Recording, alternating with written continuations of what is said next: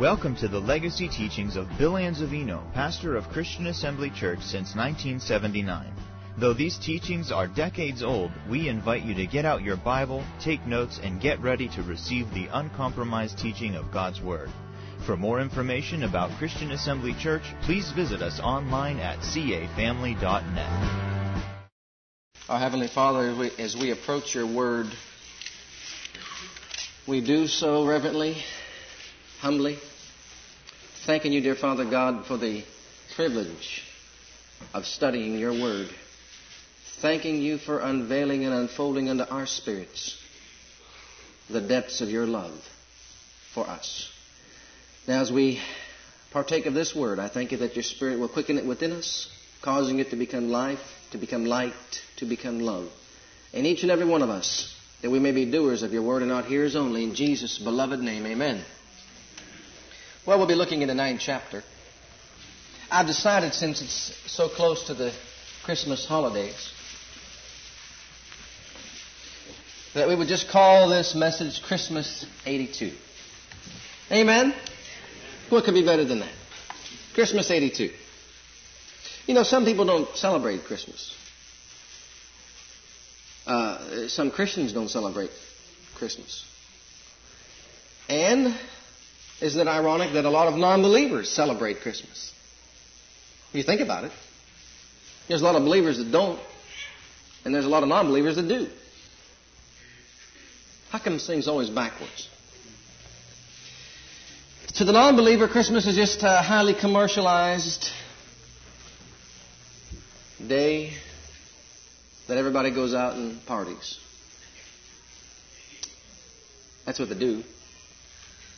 Have a good time, just another day to have a holiday, and a few days off of work, just do as they please. But to the believer, Christmas is every day. To the individual that has Christ in his heart, Christmas is every single day of the year. We don't need a special day to set aside because we've got Him in our hearts every single day. Amen? But it's sad to say that some don't even believe, and even as believers, don't believe in celebrating. And I don't think there's anything wrong with celebrating the birth of our Lord. I mean, you celebrate your kid's birthday and so on and so forth. I saw when I was over in Youngstown during our week off there, my wife and I drove by this house that was all decorated and everything. And I mean, out on the front yard, I never saw a cake so big. It was huge. I mean, you couldn't, just huge. About 10 feet around, all the way around. And it said, "Happy birthday, Jesus." Candles everywhere, just huge, as big as you can see it. I said, praise God, somebody remembered what Christmas was all about. Amen? Isn't that good to see that? Not just decorated their house, but had a huge cake out. It said, "Happy birthday, Jesus." Happy birthday, Jesus. Well, it's sad to say that some believers don't, but like I said, I won't get into that. I could, but I won't. I'll just stay away from that because as they believe, so let it be unto them. But it's sad to say, even in Christians' lives, a lot of born-again, Spirit-filled believers' lives, there's a lack of knowledge concerning the events that surround what we call the incarnation, the birth of our Lord Jesus Christ. And today I'd like to share with you concerning the love of God, the love that compelled the Father God to send His only begotten Son, that whosoever would believe on Him would not perish but have everlasting life. And actually, it is an act of love. Love is a compelling force. It's the motivating force of God that caused Him to send Jesus to the earth. Here in Isaiah, the 9th chapter 9, look at chapter 9. And as we go through this, it's my prayer that your hearts just be filled with joy unspeakable, full of glory, flooded with the very life of God, flooded with joy, as you begin to see the pieces put together and the magnitude of God's love concerning us in the giving of His Son, Jesus. See, although we do celebrate it, we should never put the issue aside and allow the birth of our Lord Jesus be secondary to the celebration. It should be first. And if we're going to understand it, we've got to understand all the events that surround the birth of our Lord. In Isaiah 9:6 we have what is called The hypostatic union. The hypostatic union. For unto us a child is born. Underline the phrase, child is born. Unto us a son is given. Underline the phrase, son is given. And the government shall be upon his shoulder, and his name shall be called Wonderful. We could stop right there and have a party. Wonderful Jesus. Wonderful Jesus. He's so wonderful. He's so gracious and He's so kind. Wonderful Jesus. The wonderful name of Jesus. His name shall be called Wonderful. The name that raised Him from the dead. The name that's above every other name. The wonderful name of Jesus that's above sickness and disease. The wonderful name of Jesus. We could go on and on and on. Counselor, the mighty God, the everlasting Father, and the Prince of Peace. Now, we need to understand these four things, I think, and it'll help us to get a better picture of what we celebrate. The hypostatic union is number one. Then number two, the Immaculate Conception. The Immaculate Conception. Then, of course, number three, the Incarnation. The Incarnation. And fourthly, agape love. Agape love. Number one, the hypostatic union. Number two, the Immaculate Conception. Number three, the Incarnation. And number four, agape love. If you understand these four things, and every one of them should be given time, I'm just going to break it down real quick. We want to give you some insight as to all these things. But number one, here in Isaiah, the 9th chapter, verse 6, we see a reference to the hypostatic union. Now, the word hypostatic comes from the Greek word hypostasis. It's Hypostasis. Hypostasis. And it means that which stands under. That which stands under. Hypo means under. Stasis means that which stands. So that which stands under. It's called the hypostatic union. And it means the foundation. In other words, God was going to deliver the human race from Adam's sin. He was going to redeem us. And His plan or His program had a foundation to it. It would have a solid foundation. Anybody that's going to build a house is going to put a foundation, a good foundation. And He came to build His house in the earth. He was going to establish His kingdom in the earth. It would have to have a solid foundation. And this is exactly what this hypostatic union is talking about. A foundation. And that solid foundation would be namely this. The hypostatic union. The union between God and man. God's program, God's plan would involve a hypostatic union. It would involve the union, and I'll say it again, the union of God and man. Now that should hit you hard and heavy. God is going to unite Himself with man. And sometimes I think we just talk about it in a just a ritualistic way, just a traditional way. Well, yeah, God became a man. Isn't that nice? But in essence, what this is going to reveal to us and show to us that Jesus permanently took on human form. Jesus permanently took on human form. He came and met the demands of justice, the claims of justice that were against man, because He became a man. And when He became a man, it was not just for a few years, it was forever. And I'll give you some scriptural references to that. But here we have the reference to the hypostatic union. It's the foundation upon which God was going to build His kingdom in the earth. As a matter of fact, there's another scriptural reference to that is found in Ephesians 2:20. Let's look at it real quick. Ephesians 2:20.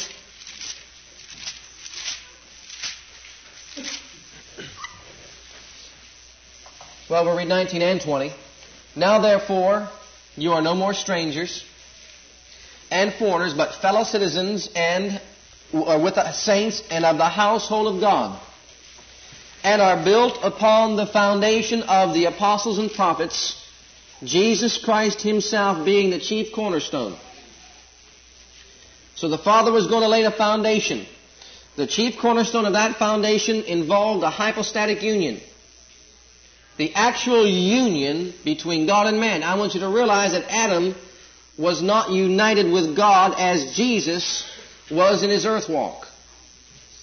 Adam would have been united eternally with the Father had he partaken of the tree of life, but he did not. And so instead of being united together with God, Adam became united together with Satan. An actual union took place. Jesus referred to Satan as being the father of all sinners.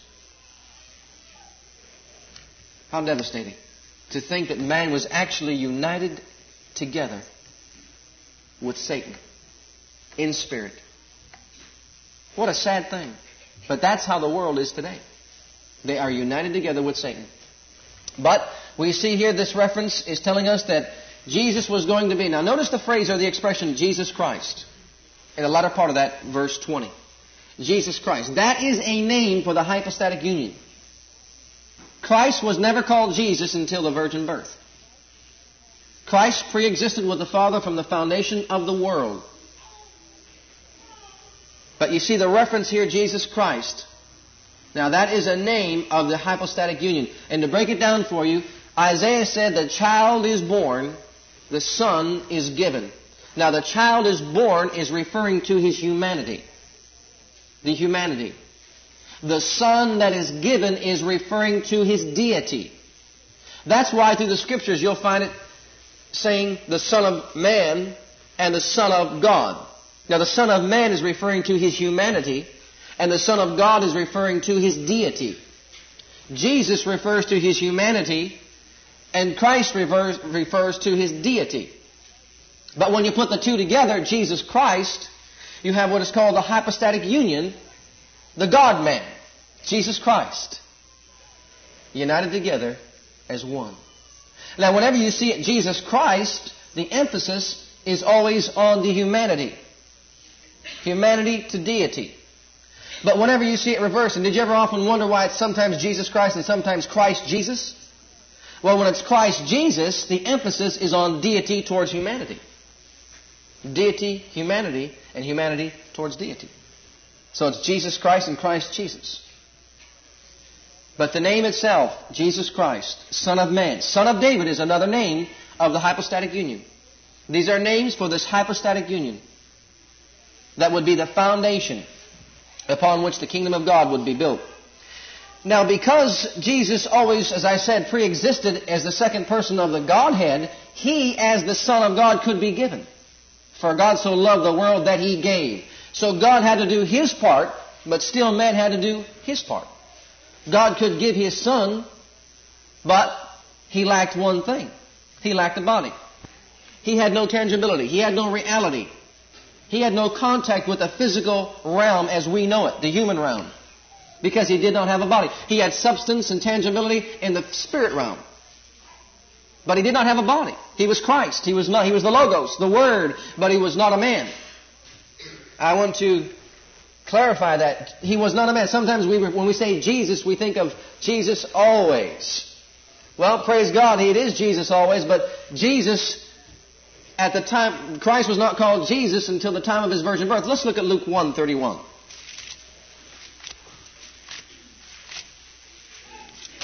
Here we have the reference to the birth.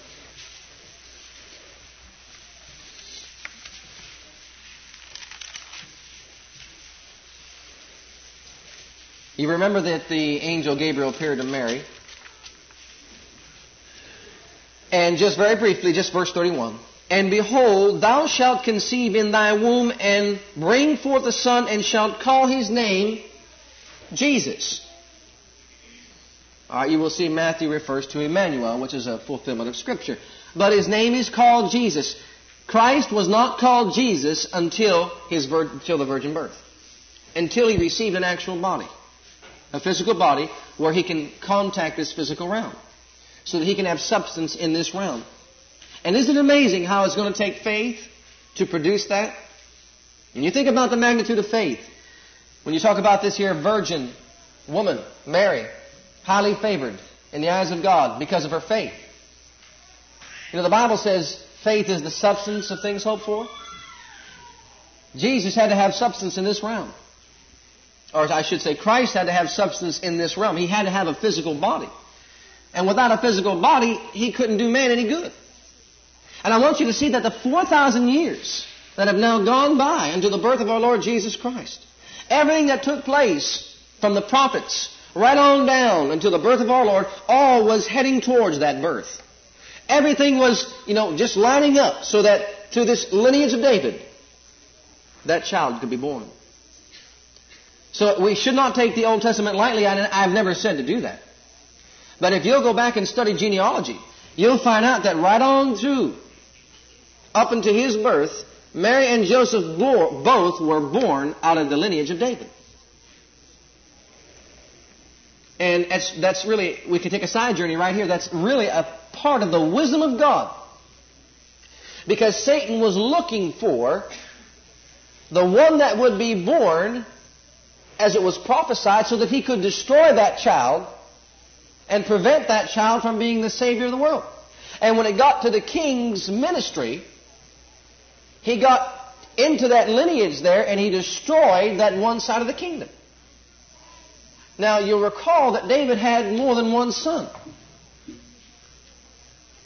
And if you'll follow back to the lineage of David, you'll see that through the line of Solomon, that line was broken. And you'll find out that Satan thought he got in there and actually destroyed, you see, that lineage right through David, and prevented the Christ from being born. It's an in-depth study. You'd have to go back and study all the kings and find out where they fell and how it was told by God that there no longer be a king on that throne. But you'll find out that through Nathan. See, he had more than one son. You'll find out that through this other side of the family tree came Mary. Satan was looking at the other line and not this side. And so consequently, through Mary, Jesus was born. And so while this was like a decoy on this side, and Satan was working as hard as he could to destroy this side, God in His, of course, wisdom, brought forth on this beloved day Jesus through Mary, and Mary was of the household of David. And so was Joseph. But it's a good side thought right there, and you can study it out for yourself. That's why you have two different references in lineage. In Matthew you have one, and in Luke you have another. And you'll find out one starts with Joseph, goes from Joseph, and the other from Mary. See? And if you study it out, it's a beautiful study. It'll show you the wisdom of God concerning bringing forth Jesus. And believe me, Satan knew someone was coming. But he thought he had won the battle. He thought he stopped it from happening. But praise God in His ultimate wisdom. Thank God, our only wise God was able, because of His wisdom, to bring forth Jesus. Because of His love concerning us. Okay. Now, let's take a look at Hebrews, the 10th chapter. I want to show you something concerning the body of Jesus. Now, I don't know about you. Sometimes, we want to be inspired, and we could be inspired. We could talk about wonderful things around Christmas time. We could talk about, how beautiful it is, and so on and so forth. We could have good flowery sermons. But I like to have the knowledge of God's Word. I like to know God's program. I like to be involved with His plan. I want to line up to what God is doing in the earth, and I want to just, celebrate my Christmas holiday knowing the importance of the birth of our Lord, so that I could, better understand the love of God. Our brother talking about power. Well, in Ephesians, the 3rd chapter, it talks about if you know the love of God that passes knowledge. And some of this knowledge I'm going to give you is going to bypass your heads. You're not going to be able to grasp it. You're not going to be able to understand it. We talk about hypostatic union. We talk about immaculate conception. We talk about, the incarnation, agape love of God. And it's all headed up in this agape love. But he said there in the 3rd chapter, verses 14 through 20, if we would know the love of God that passes all knowledge, we would be filled with all the fullness of God, and He'd be able to do exceeding abundantly above all we ask or think, according to that power that's at work within us.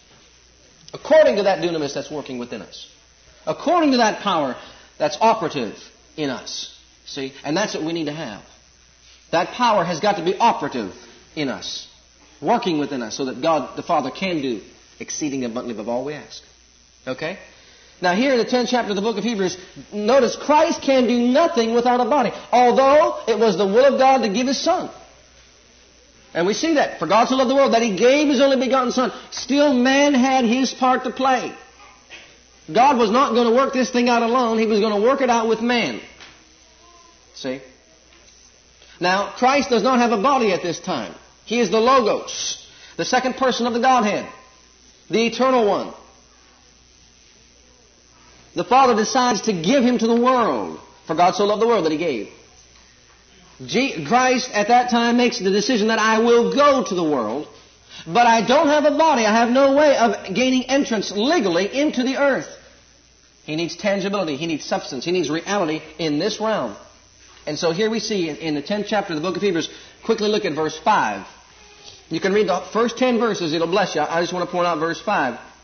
Wherefore, when He cometh into the world, He saith, Sacrifice and offering thou wouldest not, but a body thou hast prepared me. That's Christ speaking. That is Christ speaking. Paul, by the Holy Spirit, it was revealed to him the words spoken by Christ in His entrance into the earth. And he said, when He cometh into the world, He saith, Sacrifice and offering thou wouldest not, but a body you have prepared for me. When was this body prepared for Jesus? It's found in Isaiah, the 7th chapter. Let's take a quick look. And I'll show you how the Father does everything by His Word. Every event involved in the plan of redemption has come by the way of the Word of God. And that's why our contact with Him should be through His Word. Should be in every Christian's life through His Word. And we should be independent of circumstances that are contrary to the Word of God. I don't care how bleak it looks. I don't care how it doesn't sound possible or feasible that a virgin can give birth to a child. If God said it, it'll be. It'll come to pass. But this is how He prepared that body. I want to show you here, 7 verse 14. Therefore the Lord Himself shall give you a sign. Behold, a virgin shall conceive and bear a son, and the virgin shall call His name Emmanuel. The reference there, the marginal, mine says it'll be the virgin that'll do it. But a virgin shall conceive. When He spoke that through the lips of Isaiah, when this was prophesied, I want you to know that the spiritual forces that needed to be in operation to cause Mary on that blessed day to find favor in the sight of the Lord began to go into operation. The spiritual forces from the time that these words were spoken through the lips, of course it started way back in Genesis 3:15, the first prophetic utterance concerning the Savior. But here again, He is reemphasizing the fact that a virgin shall bring forth a child.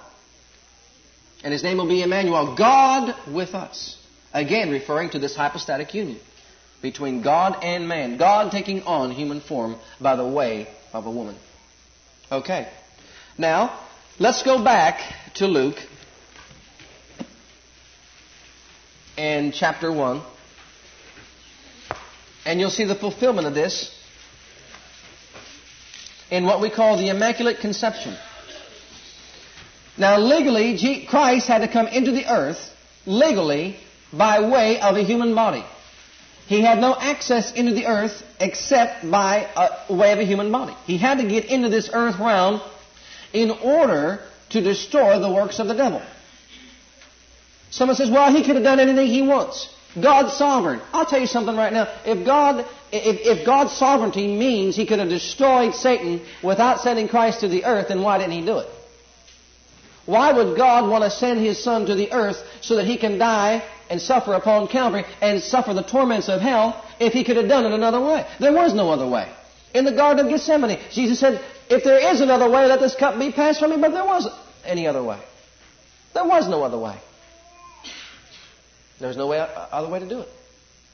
Christ had to take on human form. And beloved, I say this again to reemphasize to your spirits the love of God concerning you. When Christ made the decision to take on human form, it was an eternal decision. It was not for just 33 years like some people seem to think. The magnitude of God's love for us, that Christ was willing to take on human form, take on a human body, and eternally be united together with man. And eternally stand in the presence of the Father, justifying His man. It's awesome. It's awesome when you begin to think. Your mind just begins to stagger.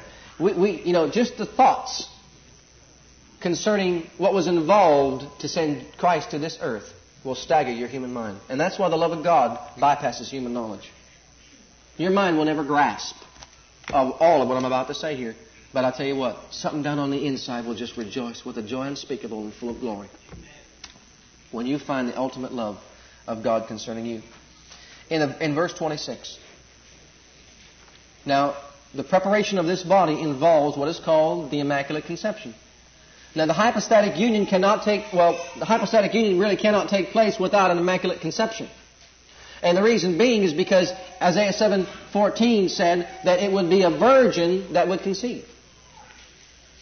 See, and bring forth this body. So in order, and let me say this before we look at this.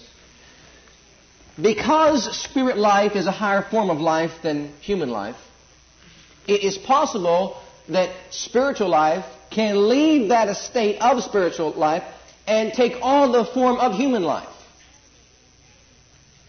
You recall the angels that sinned left their first estate.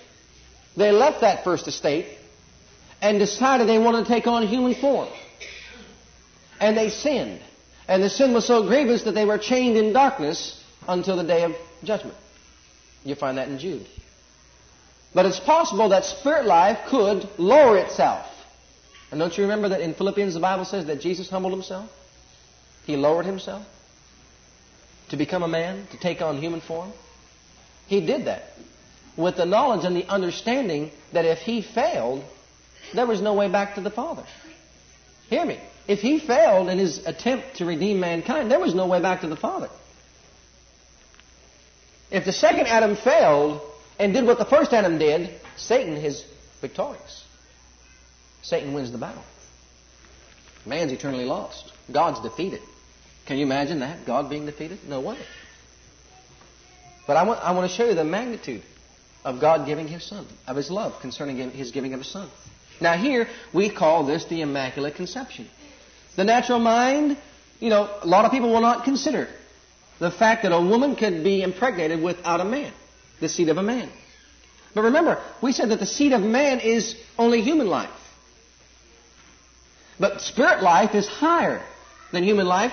Spirit life caused this human life to come into existence and into being. And let's just read it first and then we'll go on. And in the 6th month, verse 26, Luke 1:26. In the 6th month, the angel Gabriel was sent from God into a city of Galilee named Nazareth to a virgin espoused to a man whose name was Joseph of the house of David, and the virgin's name was Mary. And the angel came unto her and said, Hail, thou that art highly favored, the Lord is with thee. Blessed art thou among women. And when she saw him, she was troubled at his saying, and cast in her mind what manner of salutation this should be. And the angel said unto her, Fear not, Mary, for thou hast found favor with God. And behold, thou shalt conceive in thy womb, and bring forth a son, and shalt call his name Jesus. He shall be great, and shall be called the Son of the Highest. And the Lord God shall give unto him the throne of his father David. He shall reign over the house of Jacob forever, and of his kingdom there shall be no end. Then said Mary unto the angel, How shall this be, seeing I know not a man? That is a legitimate question. She is not questioning God or the angel. She's saying, How shall this be done since I don't know a man? The only way that she could conceive would be to know a man. As a matter of fact, you take all your people that are in the medical field and profession, scientific field and profession, and you'll find out that's why they don't believe in the virgin birth, because man or woman cannot be impregnated apart from the seed of man. But the angel comes with wisdom from above and says, the angel answered, said unto her, The Holy Ghost shall come upon you, and the power of the highest, we go back to that power, shall overshadow you. Therefore also that holy thing which shall be born of thee shall be called the Son of God. Reference to his deity. Not the Son of Man, but the Son of God. She hath also conceived in her old age, and this is the 6th month with her who was called barren. For with God nothing shall be impossible. And here you can just see the delight of the Father's heart. When Mary looks up to those pearly gates of heaven, she lifts up her voice and she says, actually a better translation, for with God nothing shall be impossible, is no word of God shall be void of power. No word from God shall be void of power. If there's power in God's Word to impregnate me, that's what she's saying. I believe it. If I can conceive a child in my womb by a word from God, I believe it. And the Holy Ghost will come upon me and do it. And so Mary said, behold, the handmaid of the Lord, be it unto me according to thy word. And the angel departed from her. At that moment, we have the Immaculate Conception. When a woman was so sold out to God and so believed the Word of God above the Word of man that says a woman cannot conceive a child without the seed of man, but believe that the seed of God's Word, being born again, not of corruptible but of incorruptible seed, the Word is the seed. There's a Word, and that Word was, a virgin shall bring forth a child. She shall conceive in her womb. And that Word that she conceived was the Logos. And at that moment, the Immaculate Conception took place, and the body that He prepared, when He spoke those words prophetically in Genesis 3:15, were now a reality. Christ has found substance in the physical realm legally by the way of birth through a human body. And this is exactly what Jesus referred to in John 10. Look at verse 1. John 10, verse 1.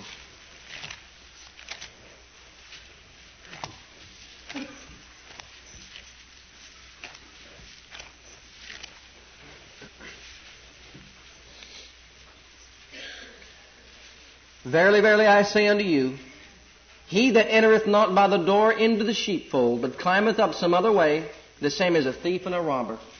Satan stole his way into the earth by deceiving man. He robbed, he stole from man. He stole his authority. He robbed him of his relationship with God. He stole his authority. He stripped him naked, causing him to be ashamed. But he said, but he that entereth in by the door is physical birth. He says, I didn't come in to rob you. I didn't come in to steal from you. I came in by the door. The door, is the shepherd of the sheep. I'm your shepherd. See, when a sheep herder, when the shepherds are out there tending to the sheep, keeping the flocks, the thief will come in and climb up another way, over the fence, to enter in and to steal and to kill and to destroy of the flock. But the shepherd, he just walks into the door and comes in to protect and to care for the sheep. And Jesus was saying Satan came in to the earth, just like the thief. He stole from you. He cheated you. He robbed from you. He said, but I want you to know that my purpose in coming is not to steal, to kill, or to destroy. But I have come by the way of birth, the legal way, to enter the earth realm. He's saying, well, what's so devastating about that? I'll tell you what's so devastating. Satan had a higher form of life, being a spirit being.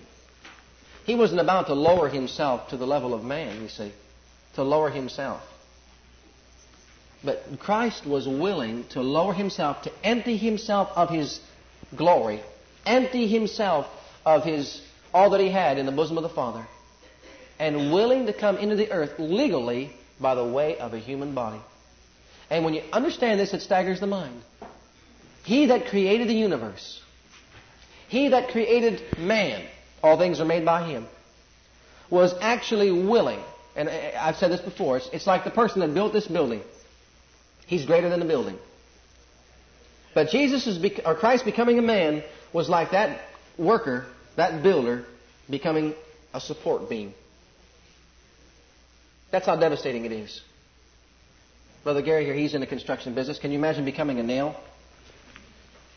Think about that. Think about that. Can you imagine becoming the building that you built? Well, here he is. And if you could just visualize this, As you can see, here's the world, and here's God the Father, God the Son, God the Holy Ghost back here looking at that little thing in the palm of His hand. Here's the Son of God in the bosom of the Father. And there's man like little ants walking around the earth. And He says, I'll go. And He gives up this to become that. That's what happened when she conceived Him in the womb. That's how He humbled Himself to become a man. Through the legal channel of birth. He had to give up all that to become a man. That's the beginning of His humility. As we go on and read here, verse 3, to Him the porter openeth, and the sheep hear His voice. And He calleth His own sheep by name and leadeth them out. He calls you by name. He calls you by name. He doesn't come to rob or to steal, to destroy. He comes by the way of the door. Anybody's heart. And He comes for the purpose, as you see in verse 10. The thief came not to steal, to kill, to destroy, but I came to give life. That they might have that life more abundantly. Satan came to produce death. Jesus came to give life. What a wonderful Jesus. Matter of fact, look up at verse 7 and let's read right through. Then said Jesus unto them, Verily, verily, I say unto you, I am the door. He first of all, He came by way of the door. Now He is the door. He came by way of the door, which was the legal entry into the earth to the human body. But now He says, I am the door. What's He talking about? He's talking about the doorway to the Father. I am the way, the truth, and the life. No man shall come to the Father but by me. And if you're going to go to the Father, you've got to go by the way of the door. By the way of Calvary. You've got to follow Calvary. Jesus said, if any man will follow me, let him, number one, deny himself. That's discipline. Number two, take up his cross. That's suffering offenses for the cross and for the word's sake.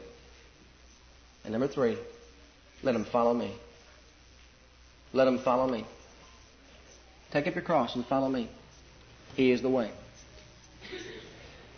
Now, here we come to the point of, like I said, I'm going to go briefly through these. The incarnation.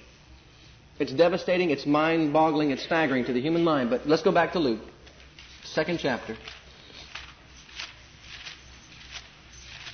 Verse 8.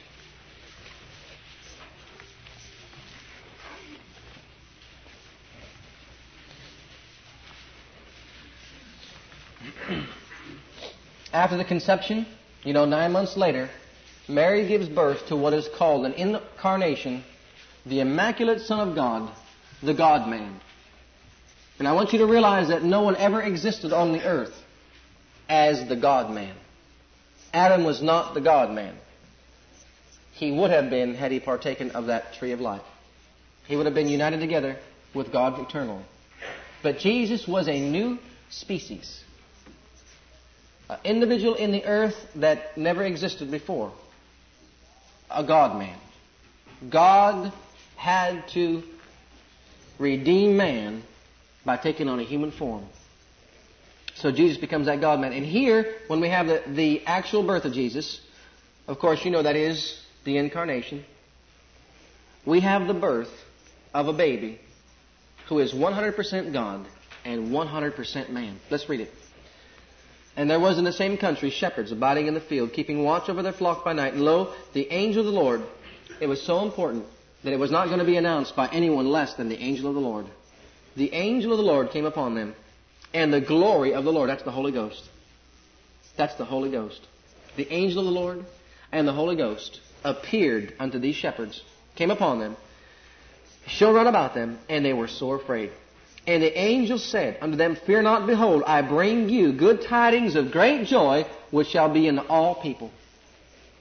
For unto you is born this day in the city of David a Savior, which is Christ the Lord.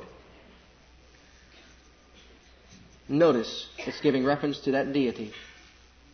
And Mary calls His name Jesus. And this shall be a sign unto you, you shall find the babe wrapped in swaddling clothes, lying in a manger. And suddenly there was with the angel a multitude of the heavenly host praising God and saying, Glory to God in the highest, and on earth peace, goodwill toward men. It was so devastating to these people. Can you imagine being shepherds out there, night after night after night after night, and I'm just doing your job. And one night it's the angel of the Lord. It's the glory of God or the Holy Ghost. And then finally, a host of angels appear. Notice that they didn't appear to kings or the religious folk, but they came to some shepherds with the declaration that tonight in the city of David, exactly where it was prophesied. You remember when the scribes and the Pharisees got together to try to find out where this Christ was born? They couldn't even discover it or find out, but these lowly shepherd people believed that in the city of David, in Bethlehem, that's exactly where they went. They knew all about it. They went to Bethlehem, and they found the baby. Not the kings, not the religious people. They wouldn't believe it. But bless God to the common people and brought the glad tidings of great joy. It has actually taken place. And if you can see the delight of the Father's heart, and if you could realize that after 4,000 years of planning His strategy, working with humanity, so as to make it possible through the lineage of David to bring forth what is called. No, He couldn't just go to the earth and like He made Adam, throw some dust together. Why couldn't He do that? That was not in His program. That was not the way He could do it. He was not going to make another Adam out of the earth.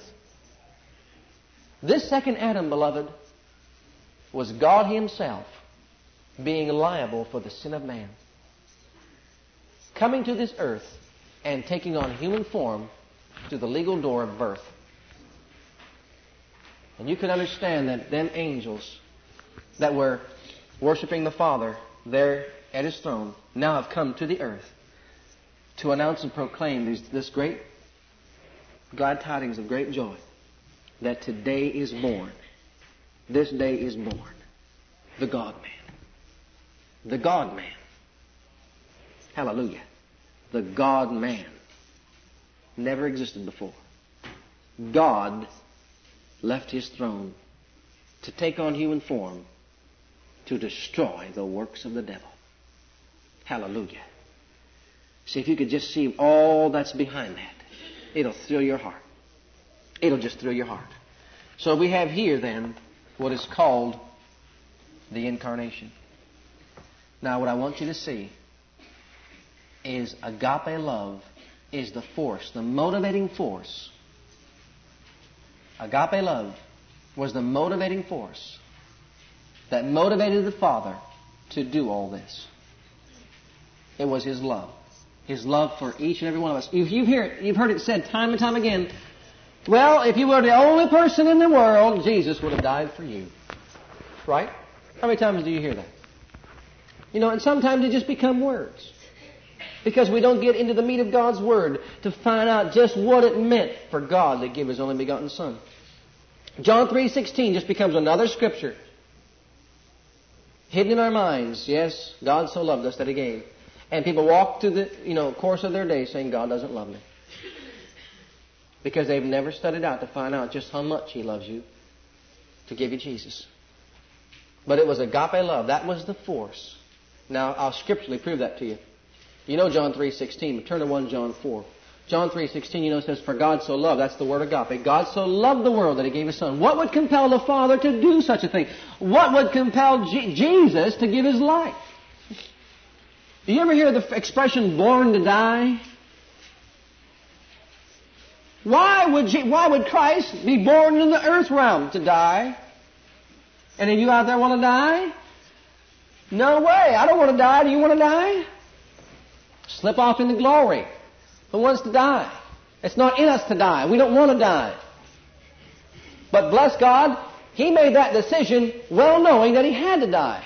He was born to die. Physically, to die. God so loved the world that He gave His only begotten Son. Look at 1 John, 4th chapter, we know verses 7 and 8. We sing about verses 7 and 8. But look at verse 9 and 10. In this was manifested the love of God toward us. See, someone says, God doesn't love me. Well, you're not reading what He's saying here. In this was manifested the love of God towards us.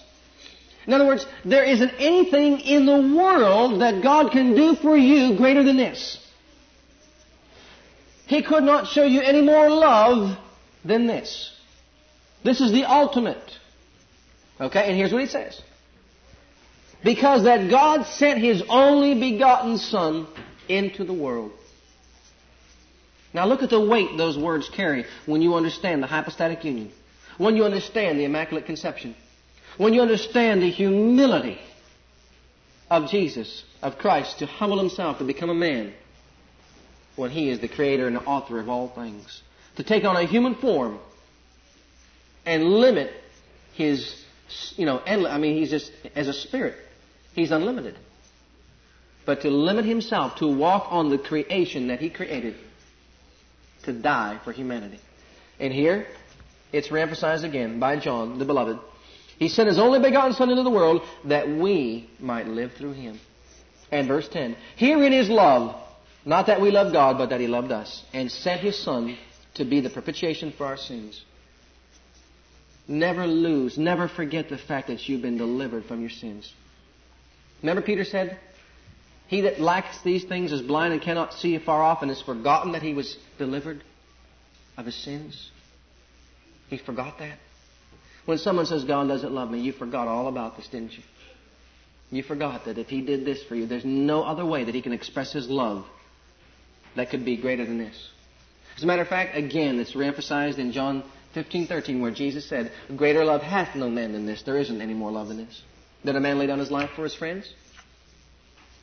And then again, in Romans the 5th chapter, scarcely for a righteous man one would die. Peradventure for a good man one would even dare to die. But God commended His love towards us in that while we were yet sinners, Christ died for us. So in other words, the motivating force behind all this is love. God loved us so much. God loves us so much. But it's past tense because He gave. God loved us so much that He was willing that while we were yet sinners, He was willing, and Christ was willing to take on human form for the purpose of dying for us. To go through what is called that hypostatic union. And beloved, people have a hard time saying that we have been raised up together with Christ. We are on an equal, plane with God. And they get, oh, you're speaking blasphemy, you're making yourself equal with God. The Bible clearly states that when God joined Himself together with man, man did not exalt himself, but God exalted man to be equal with Him.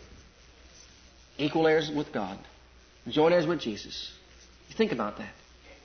I don't believe that we begin to fathom. I don't believe our eyes have begun to see what John was referring to. He says, behold, now what manner of love that the Father has bestowed upon us to call us the sons of God. Name for deity. The name of deity. And sometimes people are reluctant to say things like that. But to call us sons of God, as Jesus was called the Son of God, because an incarnation has taken place in us when God regenerated our spirits and became part of us. The Bible says, he that is joined unto the Lord is one spirit. A new species that never before existed. Think about that. Think about the depths of that statement. And I want to show you something else. John had the privilege. You see all the scriptures that he writes. He writes John 3:16, John 15:13, 1 John 4. He had the privilege of talking about this love, being the apostle of love, being so close to the bosom of Jesus when he was here on the earth. So close to Jesus. He loved Him so much, he put his head on His bosom. He just loved Jesus so much. He was by His side everywhere he went. But he had another privilege, I think, that is unparalleled to anybody that walked on this earth. And I believe it probably would surpass, possibly, the experience of the Apostle Paul, the great apostle. I'm going to give that to you now, and I'm going to show you that Christ, when He gave up His position with the Father and came to the earth, He did it eternally. Matter of fact, let's look at that first, and I'm going to share about John. Let's go to 1 Timothy first. I don't want to leave this out. 1 Timothy. Someone asked me this. I don't recall who it was. In reference to Christ becoming a man eternally. And these things can stagger our minds if we don't get into God's Word. We could be devastated by them. We could not understand that. But look at this scripture in 1 Timothy, 2nd chapter. Now, He loved us so much that He gave Jesus. He gave His life. And as I said, that when Christ took on humanity, He took it on eternally. In verse 5, For there is one God, and one mediator between God and men, the man. The man. The man. Now notice this last expression, Christ Jesus. That's the hypostatic union, but it's talking about deity. The emphasis of deity towards humanity. The man. This man, I'm telling you right now, this man, Jesus Christ, Christ Jesus, is someone that the world has never seen before, never heard of before. So unique that if you try to figure it out with your head, you're going to fall short. This created, this child that was born, this son that was given, is so unique that he's called, after his resurrection, the man, Christ Jesus. There is a man at the right hand of the Father. A man who stands in the position as our intercessor. He's also the Son of God. He's also the Son of Man. He is the man who is hooked up together forever with man and God. The union between man and God. Now John had the privilege of seeing this. Remember he said in the first chapter, verse 29 of his gospel, he says, "Behold the Lamb of God that taketh away the sin of the world." Remember that? Behold the Lamb of God. And in his first epistle he said, "That which was in the beginning, which I have seen, which I have handled, which I have heard, which I'm speaking unto you, so that your fellowship can be with our fellowship. I've seen it, I've heard it, I've beheld it. I have beheld the glory and the Son of God." He was there at the foot of the cross with Mary, the mother of Jesus, when Jesus spoke and said for him to take care of her concerning her life. He stood there and saw him wounded. He saw his crown of thorns. He saw the spear thrust into his side. He beheld with his own eyes the one whom he loved so much in his anguish and in his suffering. But I want to show you that God's love is so far-reaching that this man was privileged to see him after the resurrection. Now look at Revelation, the 5th chapter. I want to point something out to you.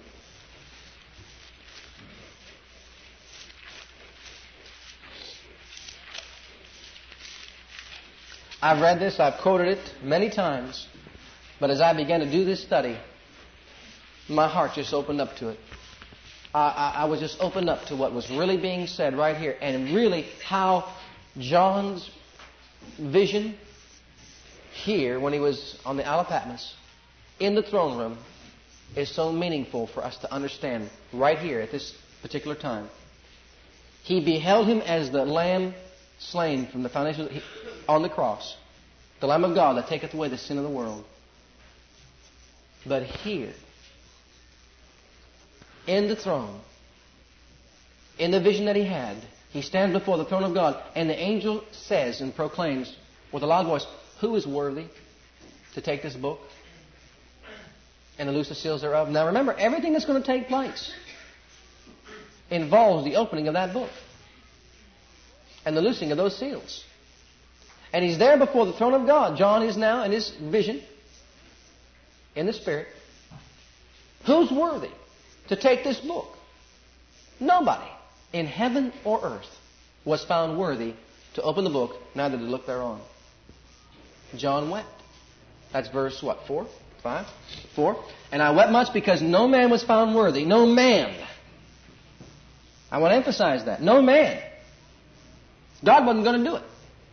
Had to be a man who was found worthy enough to take that book and to loose those seals. Had to be a man. One of the elders in verse 5 saith unto me, "Weep not, behold, the Lion of the tribe of Judah, the Root of David, hath prevailed to open the book and to loose the 7 seals thereof." I beheld. Behold the Lamb of God at the beginning, who taketh away the sin of the world. He beheld him as he hung there on that cross. And now he says, "And I beheld."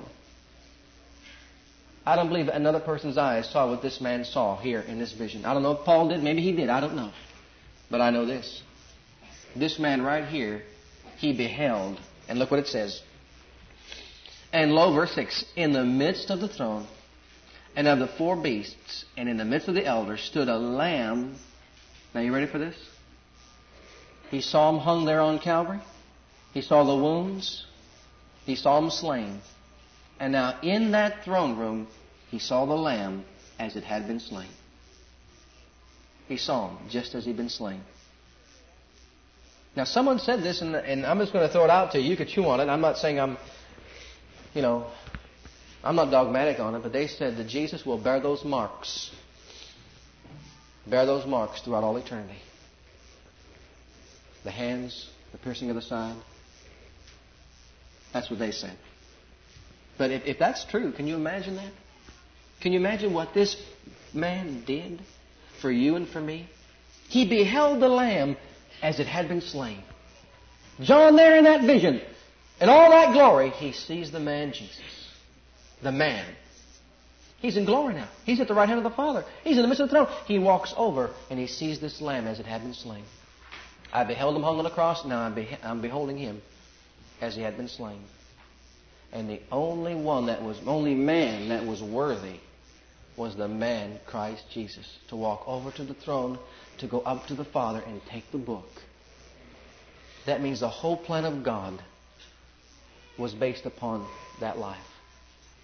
He was worthy to open the book because He redeemed us to God by His blood out of every kindred and tongue and people and nation and made us to our God kings and priests. Now you ready?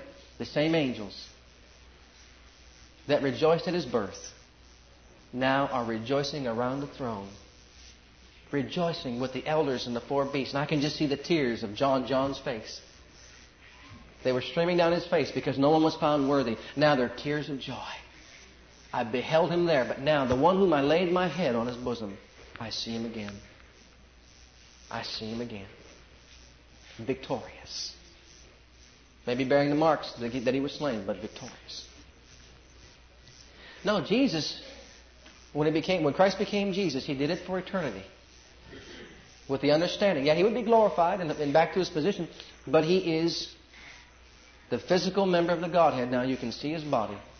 He took on human form for the purpose of redeeming humanity. Can you imagine the magnitude of God's love to allow such a thing to happen? I can't fathom it. Can you? I can't imagine it. Can you? But my heart says it's so. My spirit tells me He loves me that much. I mean, they rejoiced and they had a hallelujah party saying, "Worthy is the Lamb that was slain. Worthy is the Lamb that was slain." And John saw that slain Lamb, having 7 horns and 7 eyes, which are the 7 spirits of God sent forth unto all the earth. And beloved, He made us kings and priests. When no man was found worthy, the man Jesus was. Christ Jesus. He's even referred to as a man in glory. The man. It's awesome, isn't it? It's staggering to the mind. Well, I believe we're out of time. Thank you for listening to our legacy teachings. We pray today's message has a profound impact upon your life and your ministry. I want you to know that God loves you, has a great plan for your life. But if you've never made Jesus Christ Lord and Savior of your life, I'd like to invite you to do that right now. Just pray this simple prayer right after me. Just say, "Heavenly Father, I come to you just as I am, and I believe with all my heart that Jesus died for my sins and was raised from the dead for me. I open the door of my heart. I call upon the name of the Lord. Lord Jesus, come into my heart now. I receive you and accept you as my personal Savior and Lord." If you prayed that prayer with me, you're a child of God right now, and I encourage you to get into a good Bible-based church where you can learn to grow in your Christian faith and experience. God bless.